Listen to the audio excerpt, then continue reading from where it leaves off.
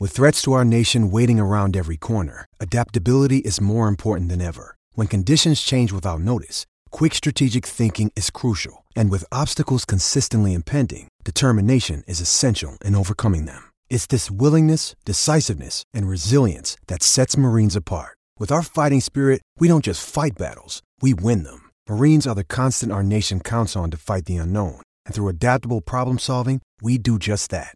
Learn more at marines.com. I'm Alex Rodriguez. And I'm Jason Kelly. From Bloomberg, this is The Deal. Each week, you'll hear us in conversation with business icons. This show will explore deal-making across sports, media, and entertainment.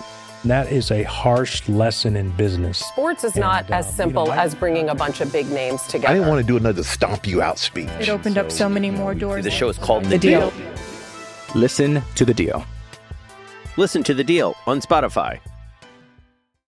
You know how to book flights and hotels. All you're missing is a tool to plan the travel experiences you'll have once you arrive. That's why you need Viator. Book guided tours, excursions, and more in one place. There are over 300,000 travel experiences to choose from, so you can find something for everyone. And Viator offers free cancellation and 24/7 customer support for worry-free travel. Download the Viator app now and use code Viator10 for 10% off your first booking in the app. Find travel experiences for you. Do more with Viator. Welcome to the Inside Try Show with Helen Murray. This is the podcast that takes a deeper look at the sport with in-depth interviews and special episodes to keep you entertained and inspired while you're training. All right, ready and let's go.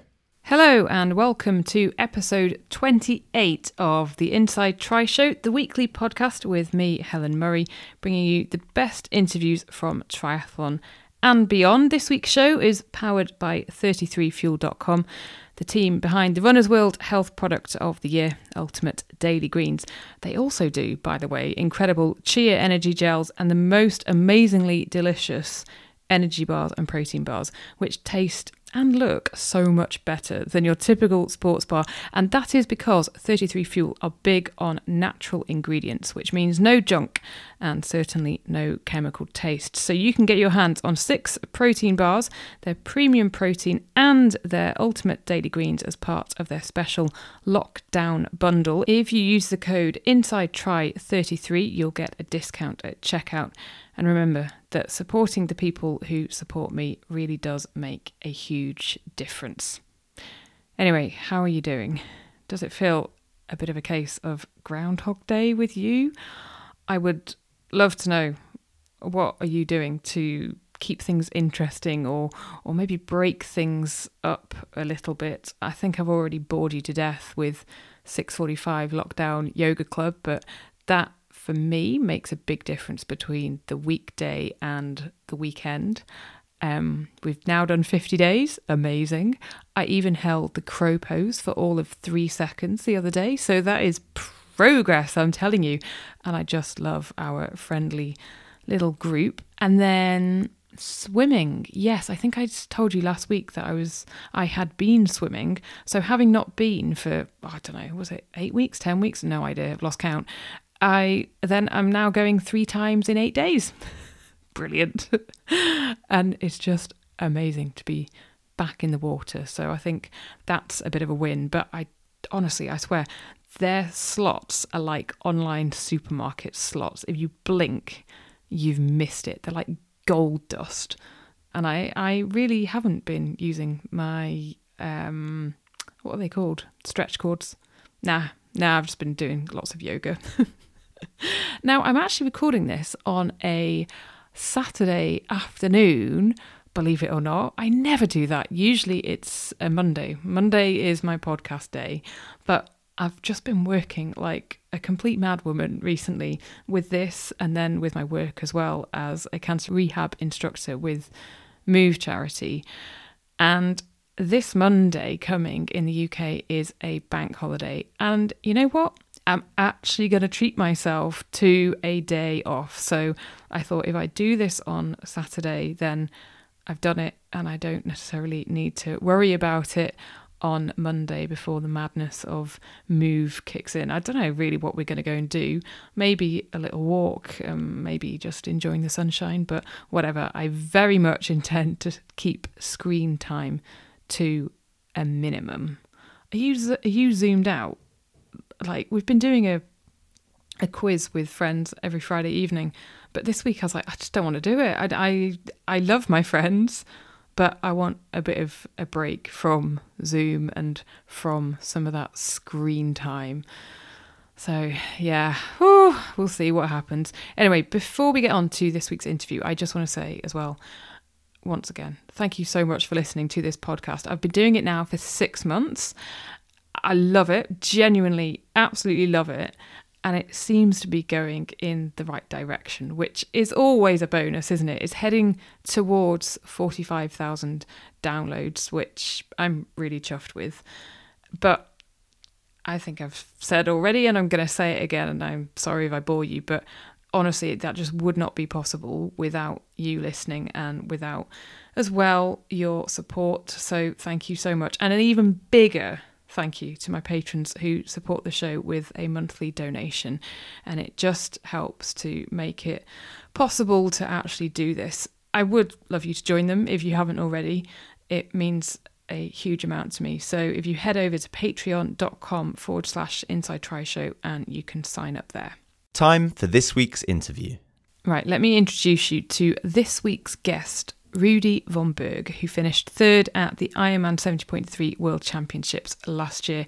He's also been European 70.3 champion. He's on board with Trek bikes, but it's almost like this guy's been destined to win the Ironman World Championships since he was a young boy. Why? Well, his dad, also Rudy, or Rudolf von Berg, he's like a legend of the sport, and he's been doing it since the 80s, and he's still smashing out age group wins in his 60s. So Rudy von Berg Jr. has pretty much been dreaming of winning the iconic race in Kona since he first stepped on the Big Island as a 5-year-old to watch his dad compete. In the last couple of years, under coach Luc van Leerd, Rudy von Berg has shown he means business, and you're going to hear some fascinating stuff about confidence, belief and mental strength as well. But the wait to do a full Ironman continues. So, Rudy, was it inevitable that you were going to be a professional triathlete? I'd say yes, probably. My dad was doing triathlon, and he brought us to the Hawaii Ironman World Championships multiple times when I was younger. First time in 1998 when I was 5 years old, and then again in 2002, 2006. So I think going to like this major race when you're young with your dad and just seeing all these professional athletes looking super cool, you definitely, and doing something pretty amazing, you definitely think you want to do that when you'll be bigger. So that's really what happened. I've been doing the 3 sports for pretty much my whole life, and I've always been the type to be okay to be doing stuff alone. So an endurance sport like that, going on long rides alone, I love it. And I've been following the path ever since, and moved to college to do for triathlon mostly, just because Boulder was a really nice town. And now it's been maybe 6 years of professional racing. What do you remember that first time from Kona when you were 5 years old? Just the overall, just seeing these super fit athletes that looked like beasts, you're young, you're small, weak, and you just think, when I'll be big, a big, strong man, I want to do that and look like this, That's the idea when you're young. So, and then obviously seeing your dad doing it is kind of the same idea. So that was it pretty much. I don't remember anything really specific, 5 years old is a little hard to remember, but yeah, just seeing that. And then, the typical, like just seeing the really cool bikes and how light and fast they look. So just all these things. And when you did go back, 3 more times, did you get that sense of excitement growing each time as you got a little bit older and understood it a bit more? Yeah, I'd say more when I went back when I was maybe 16 and then 19. When I was 19, I moved to Boulder for college. But those are the years when now I was already starting to be competitive in triathlon, and when I actually started to really, see it kind of come closer, that's when the years I really remember better, and that started to inspire me even more to come back soon. I mean, I haven't done my first Ironman, but it's coming up. I'm 26. I'll be 27 next in October. So I didn't want to start Ironman distance too early, but I will start soon. Maybe next year, do my first Ironman. We can talk a little bit more about that after. So when you were then soon as pretty much you were 5-6 years old, am I right in saying that your dad basically took you to the pool and got you swimming because he didn't swim until he was 27? Yeah. I'm not sure where you heard that story, but yeah, he started triathlon, when he was 27. He was having a successful business career, and he was working in New York City. And then he was walking just one day on the street and saw this big sign, Big Apple Triathlon. And pretty much that's the start of it. A few months later, he quit his job and went full into triathlon in the 80s, when it wasn't really a big sport. And he just always had a passion for, endurance sport or sports in general, and doing crazy things like that. So yeah, he just went full into triathlon, was kind of living race to race, and and was just happy doing that. But it was a pretty crazy thing to do at the time because he had a good career going on. Did you, when you were, say, 19, 20, did you always think, yep, I do want to be a professional triathlete? Or was there a bit of you that thought, I don't want to follow that same path as my dad. There's going to be all these comparisons, all these expectations. I want to do my own thing. Yeah, well, for me, it wasn't too bad because my dad, it's not like he was like Dave Scott, So I think because I knew Drew Scott, Dave's son, pretty well. And for him, I feel like that would be, much more difficult because his dad, obviously is one of the legends of the sport. Everyone will always talk about him as soon as Drew is there in a race or in any talk or any media.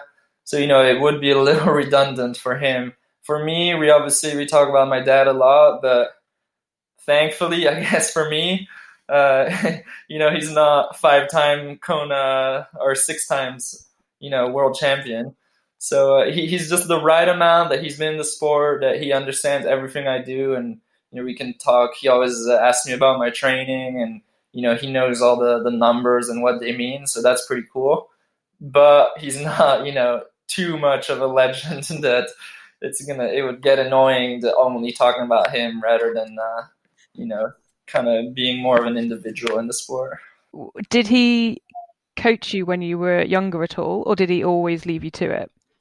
No, he never really coached me. I always kind of had outside coaches, or at some points I was just self-coached, just kind of doing what I wanted to do.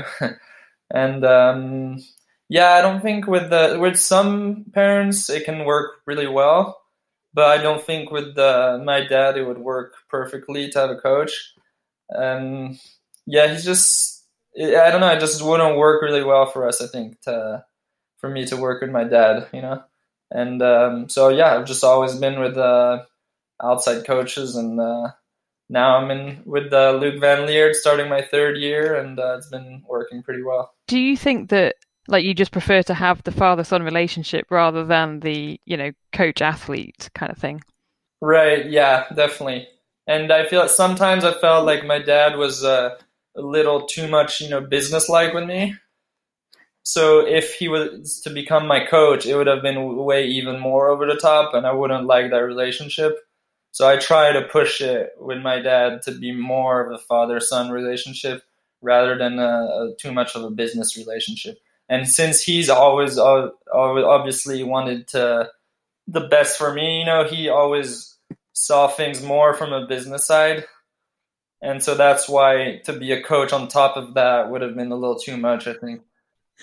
And what's it like? Because your brother and your sister and your dad, they all compete as well. And what is it like when you're at a race and all of you are in it, like at the World Championships, for example? Yeah, that was a little too much energy going on before the race. And I wouldn't fully recommend or do it again.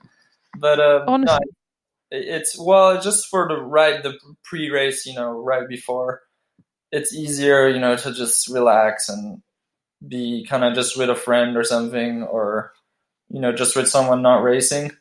I was in the hotel room with my brother who was racing, and then my dad was with my mom in another room, and then my sister was in a third room with her boyfriend and one of my friends who was also racing professional. So, it was only my mom wasn't racing, and then so my sister, brother, me, and her boyfriend, my sister's boyfriend were racing. So it was four of us racing for one non-racer. And, it's just like we're all a little nervous. Your mom. Yeah, I know. It must have been tough for her. But then for us, it's just, a little too much people just focusing on what they need to do, and it's just a little harder, just a little too much energy kind of going on around the race. So I wouldn't fully recommend that, even though it's always fun, to have everyone be able to talk about it and share the experience after the race. Yeah.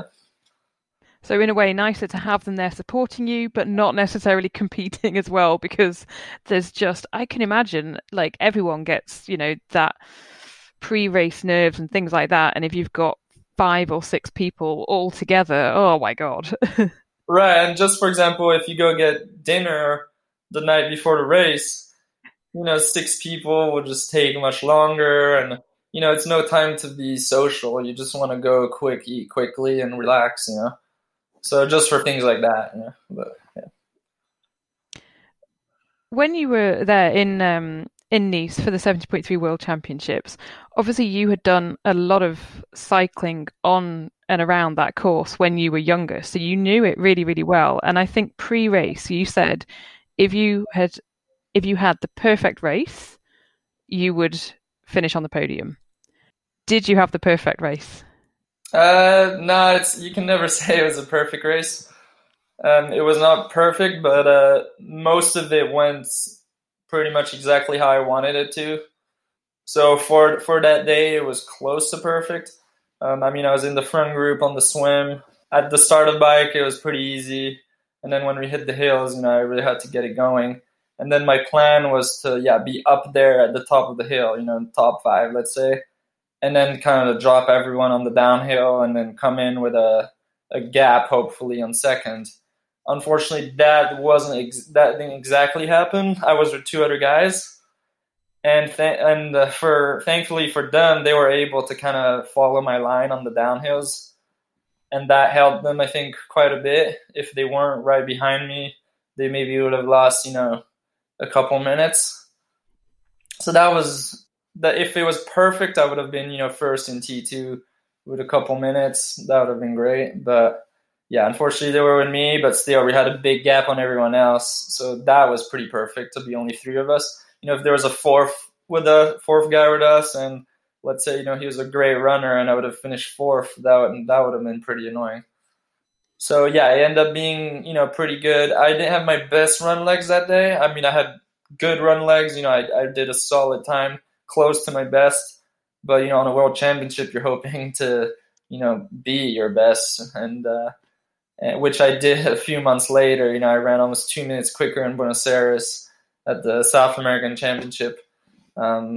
Unfortunately, 2 months early I didn't have it, but it was still pretty close to perfect. A couple things could have been a little different, and maybe I could have been. I don't think I could have won, but super stoked on the podium after finishing 10th the year before. What do you reckon it was that then helped you go from 10th to then finishing 3rd and getting on that podium? What had made the difference in that year? The purest year I remember before the race, I was a little injured the year before. So I had a little injury on my foot, which hindered my running. I ran a 1:14 in South Africa. But also South Africa, I remember being on the start line and not feeling super confident. I was just more scared than excited. And scared of what? Well, just scared of, because I had an injury, so I wasn't fully confident in myself, and, just, like a little scared of being crushed, I guess, or just not being up there, just not having that full confidence. And I think I've really developed that in the year after. And when I had it before that race too in South Africa for other races, but for some reason in that race, all the best guys were there, and I just remember, and partly because of the injury, not feeling the most confident, which was completely different in Nice. Nice, I had a perfect lead up to the race. I knew the course suited me much better, and I had also other big victories, like the European Championship, beating Javier Gomez. And so, yeah, the confidence was much higher. My shape was better. It was at home. So, all these elements came together, and that's what gave me a podium finish. And I think I'm definitely going to carry on that confidence and even better shape for future years. Interesting thing about confidence. Do you think that confidence comes with experience? Would Luke have talked to you about that confidence and, not feeling it in South Africa, and then has he helped you to develop that confidence? No, not really. Confidence for me is really an intrinsic thing, something I work with myself. And it's something that I developed just through racing, really, and just a lot of mental work for everything, Every day there's little things where you can work on your mental strength, Like as soon as, let's say, I feel like a need in myself, I'm like, okay, you can wait 10 more minutes and you'll do it in 10 minutes. Or I'm hungry right now. I want to go get this thing. I'm like, okay, you shut up now and you'll do it in 20 minutes. Or just, tiny things like that. But just they add up and you just kind of build a mental strength. And obviously in training too, never complain or always just kind of a poker face, always just contain yourself. And yeah, if you work on that a lot throughout, the year, you kind of build a mental strength and that you can use for racing. And that kind of links to the confidence too. So, yeah. Hey, it's Kaylee Cuoco for Priceline. Ready to go to your happy place for a happy price? Well, why didn't you say so? Just download the Priceline app right now and save up to 60% on hotels. So whether it's Cousin Kevin's Kazoo Concert in Kansas City, go Kevin, or Becky's Bachelorette Bash in Bermuda, you never have to miss a trip ever again. So download the Priceline app today. Your savings are waiting. Go to your happy place for a happy price. Go to your happy price, Priceline. I'm Alex Rodriguez. And I'm Jason Kelly. From Bloomberg, this is The Deal. Each week, you'll hear us in conversation with business icons.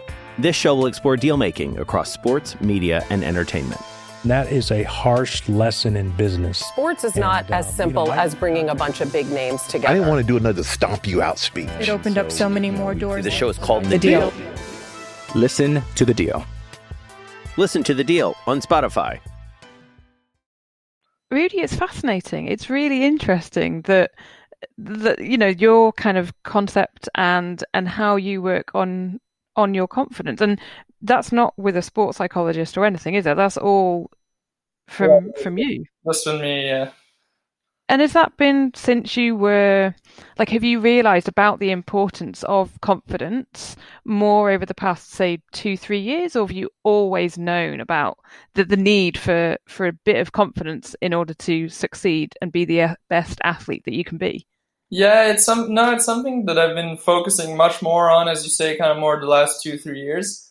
I feel like when you get closer to the winning races, you kind of start believing in the mental aspect even more, because from being maybe 5th to 1st, I feel like is a big difference, and a lot of it comes with mentality. Obviously, a lot of it is just your physical shape, but your mentality and your mental aspect before entering a race are super important. Visualization of you being leading the race versus you thinking, oh, maybe it's going to be hard to follow this guy. Like I've done races, for example, where let's say, collegiate nationals in 2015. Mm-hmm. And I won 2014, 2015. So I was coming back in 2015 as a returning winner. And on the run, one of these guys I knew well, was a great runner, caught me after 5K. And, he caught me already more than a minute in 5Ks. So normally there was no way I could hold with him for 5 more Ks. And he kept on the same pace.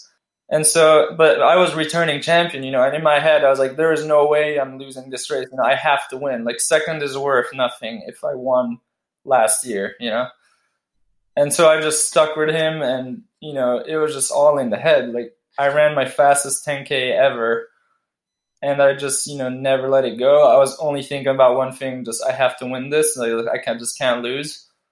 And then, with 400 meters to go, I surged super hard and won the race. And so I realized with races like that, smaller level races, but where I still had to really give my best to win, that if you really think you're the best here and you have to win, that your body will end up delivering. And so I was thinking that should be able to happen in the bigger races too. But it's hard to actually believe that when you're racing Gomez, Frodeno, and Brownlee, right? So there's a whole work that has to go on in your head. Yeah. And so going into 70.3 Worlds in Nice, for example, and the 70.3 World Championships, when you would have come up against Gomez, do you go into that race almost thinking back to 2015 going, right, I know I've got the mental strength to beat them. It doesn't matter that they're called Brownlee or Gomez or Frodeno. Right, and especially for this race in Nice, I mean, I know this course, I know I have the watts on the bike. It wasn't all about the downhill, I was already really close to the top, at the top of the hill. And I'm beating Gomez in the previous race. You can't lack confidence after that, even though there are other guys like Brownlee. And so, I just went for it. You just have to focus on your own performance, give your best performance on the D-Day, and kind of forget you're going against the Olympic champion. And does some of that competitiveness and confidence, would some of that have come from your dad, or would it have come from growing up in a very, very sporty family, like with your brother and sister? Yeah, I think I just was always a competitive person. I don't think it really came from my dad, the confidence for specific racing. I think that's just something I developed in the last let's say 5-6 years, since I moved to Boulder. And because I remember when I was younger, I wasn't the most confident in racing, or even in life, I guess. I was more of a shy person, introvert. And I'm still an introvert, but you kind of just get a little out of it when you're a little older. And so, I think the biggest part is I developed my mental game and confidence more when I moved to college and was more alone and on a different continent. And has triathlon helped you, or how has it helped you to be more confident as a person? So maybe less of an introvert. You can still be introvert, can't you? But you know what I mean. Right. Well, you as a professional athlete, you kind of have to kind of develop your confidence, and because you're gonna have to do speeches at the end of the races, or you're gonna have to do even podcasts, or just media stuff. You're gonna be videoed. You're gonna have to talk on camera or in front of people. So that's something that I remember I was pretty scared to talk in public, or in front of a class, or I was just a little anxious about it. Like a lot of people, obviously, but I just didn't like it. But I always told myself I'm gonna have to work on it and become better at it, because it's just part of the job for triathlon. So you can't just be doing your training and not talk to anyone and do racing. That's just not marketable, or no one's gonna care much. And also, we're here, we're living, we're all gonna die. Who cares? There's no time in this life to just be scared all the time. You have to get out of your shell and do your thing and not be worried about what people think or say. So that's just what I've been trying to kind of go off of and develop myself for. And as you say, triathlon was the main vector of that for me. Yeah. Wise words, Rudy. Wise words for a young for a young head.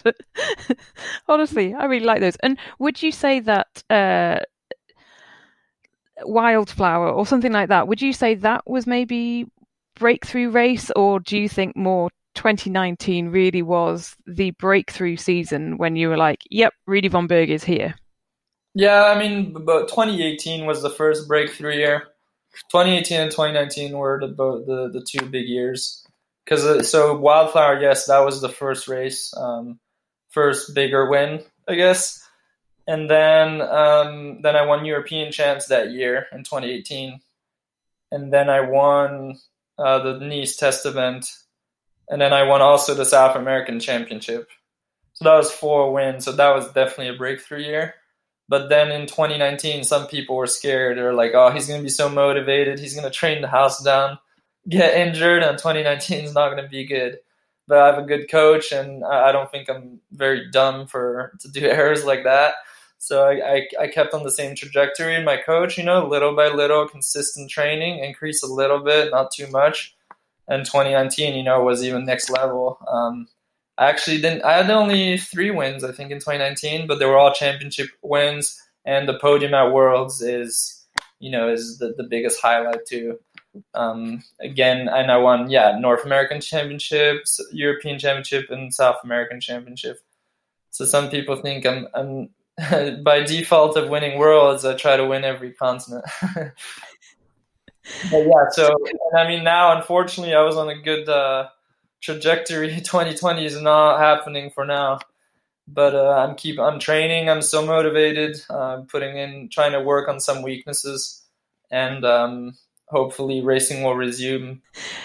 How frustrating has that been for you, knowing that you were in such good form and you came off the back of such a good season? I bet you were so pumped and hyped and motivated and like really eager to just carry on up. So what have the past couple of months been like? Yeah, but the essence of it doesn't really change for me. I'm not a motivation person. I'm more of a long-term goal, long-term driven. So, to not have a few races for a few months doesn't change that much. I'm still, seeing the exact same thing in the future. So, so that didn't matter too much, I guess. Yeah, I mean, if 2020 doesn't happen, that would be a pretty big bummer because, I'm starting to get closer to my prime. Well, I don't think actually I am, but I can have race wins every year. So it's a bummer if I can't race for a whole year, on top of the financial aspect, obviously.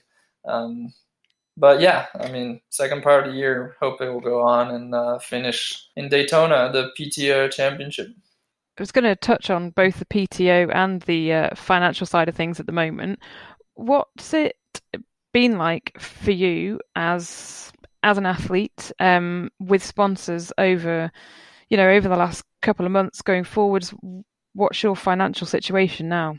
So I had one specific sponsor that was a new sponsor for this year. They were doing training camps in France throughout the year. So I'm not going to get paid at all for that sponsor, for example, because, I mean, it's not happening. They're not having training camps at all. So that's one example. Another example is they said they needed to put my payment on hold for a few months because they're just low on cash, but they said 100% they will pay me everything that's due. And then, so that's 2 examples. Then all the others for now have been paying normal. So overall, it's fine. I mean, I'm not but since with my race wins, I was pretty high percentage still on prize money.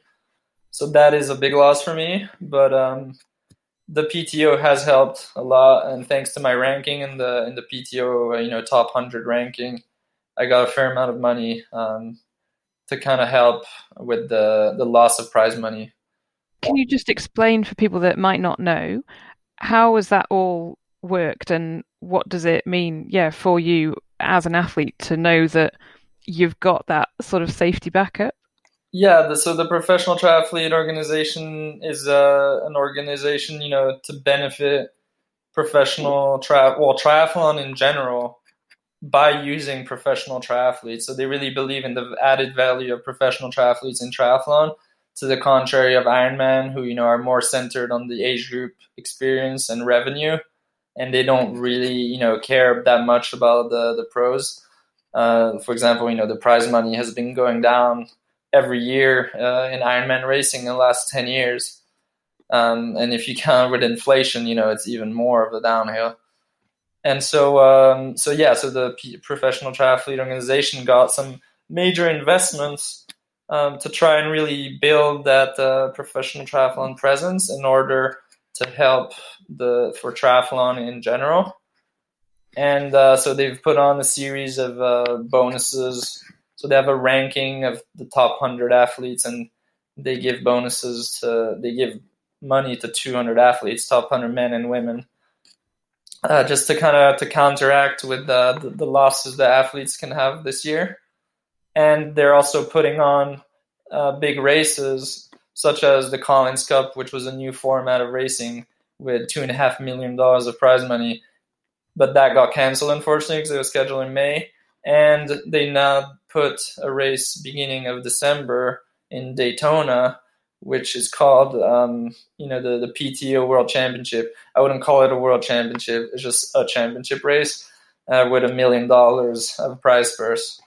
So, yeah, they're just kind of trying to really help professionals in these times, but in the goal to help triathlon in general. And Rudy, with your coach, Luc van Leerd, what have you learned the most from him, would you say? I'd say probably to slow down in training. Okay, so did you always go hard previously?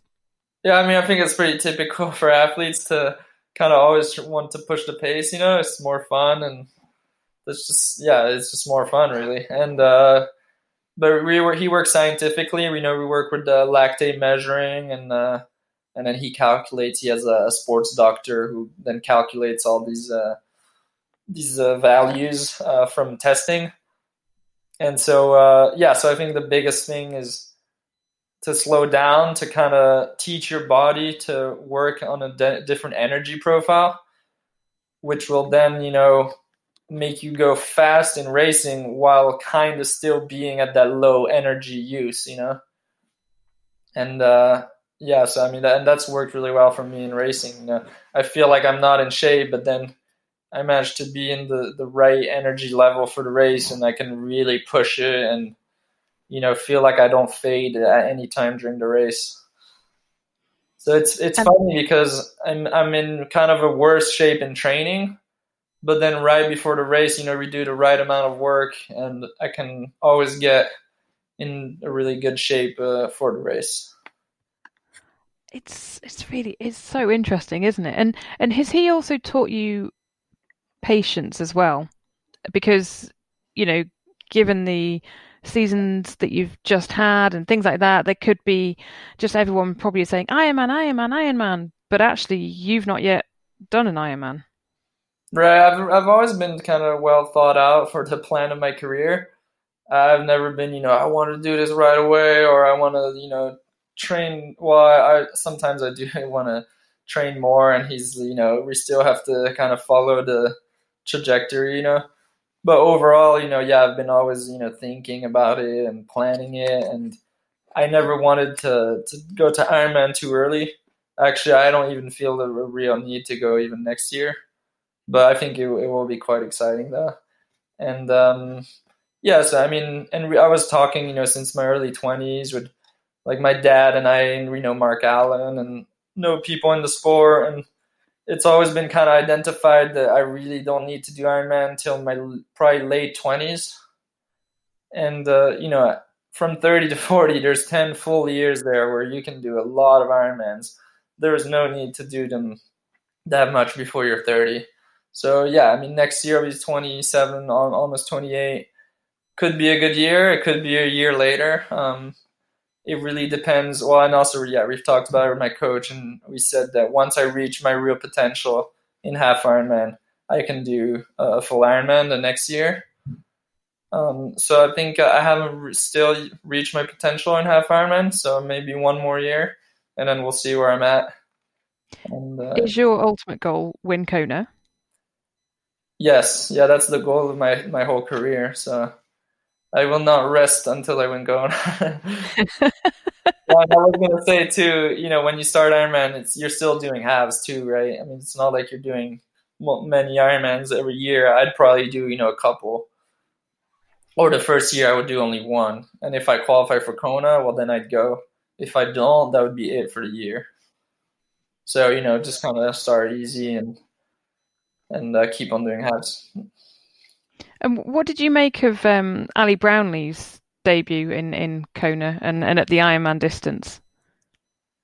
Yeah, well, so he was saying he was really preparing for that race as well as he could. He was definitely up there. But I don't, yeah, it's hard to say. I mean, we obviously know he faded, and I can't remember where he finished. He was way back. I mean, in Kona, you know, once you're done or you're bonking, you know, it's over. You know, you're not going to finish up there, and the quality of the athletes is so dense, down to even 20th, 30th, 40th, that it's not going to happen. So yeah, I mean, obviously, it's probably disappointing for him. We'll see. I mean, he's going to learn at that race. It's such a specific race, you know. It goes to prove if you're Olympic champion, you're not necessarily going to do well in Kona. It's a race of experience and of strength, and he's just going to have to, you know, learn and see how it goes the next few years, and yeah, just go specifically, you know, for that race. Maybe try to not do 70.3 worlds and go only for Kona like Jan did. That might be an option, but yeah, we'll have to see. Are you pretty chilled out, Rudy, about your diet and what you eat? Yeah, overall, yes.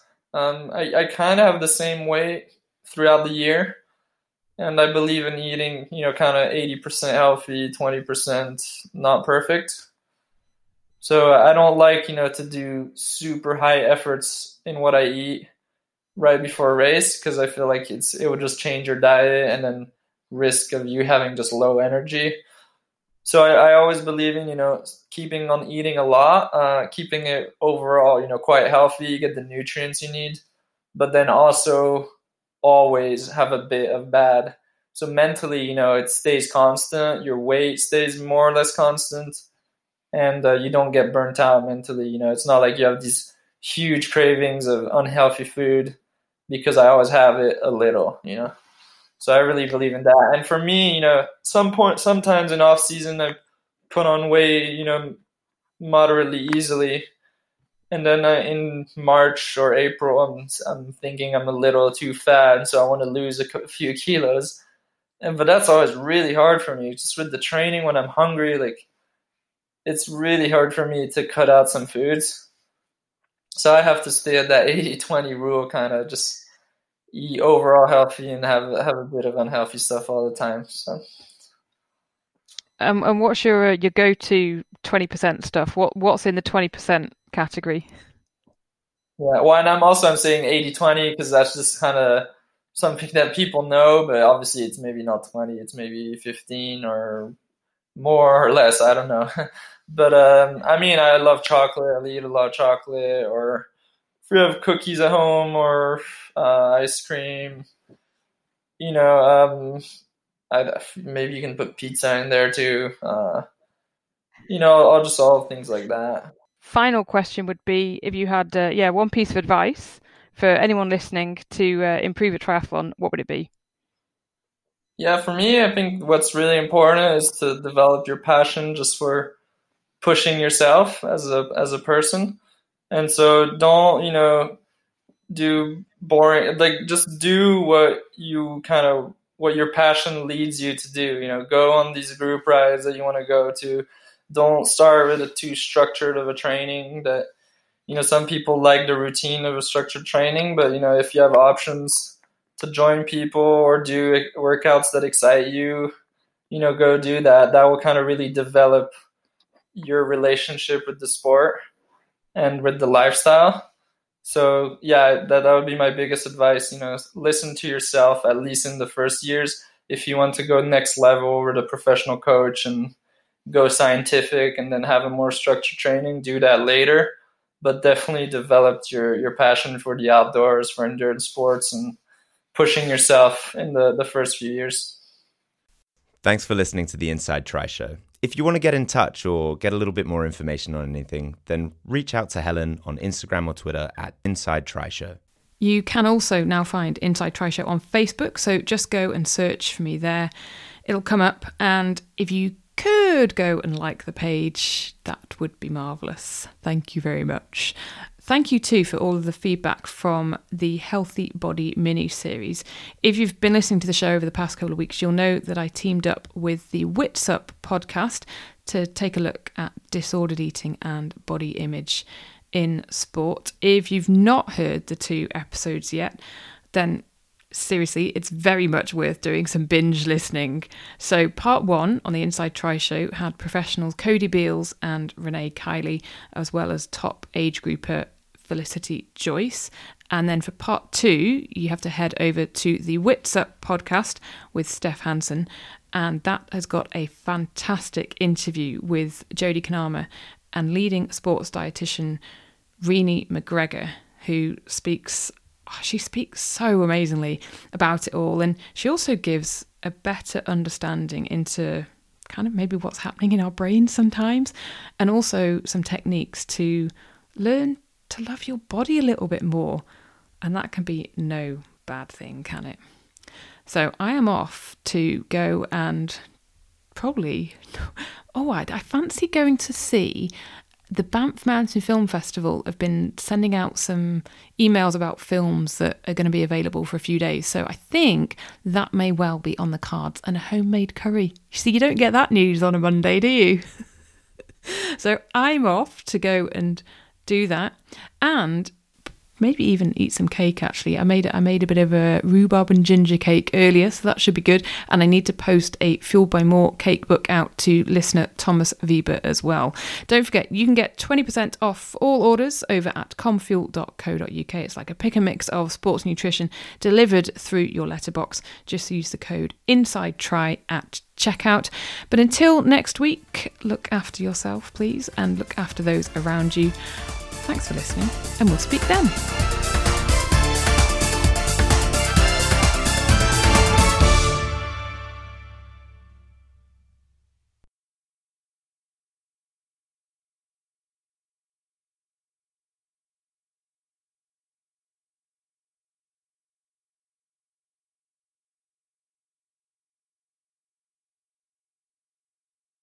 Sports Social Podcast Network. Lucky Land Casino, asking people, what's the weirdest place you've gotten lucky? Lucky? In line at the deli, I guess? Aha, in my dentist's office. More than once, actually. Do I have to say? Yes, you do. In the car before my kids' PTA meeting. Really? Yes. Excuse me, what's the weirdest place you've gotten lucky? I never win and tell. Well, there you have it. You can get lucky anywhere, playing at LuckyLandSlots.com. Play for free right now. Are you feeling lucky? No purchase necessary. Void where prohibited by law. 18+. Terms and conditions apply. See website for details.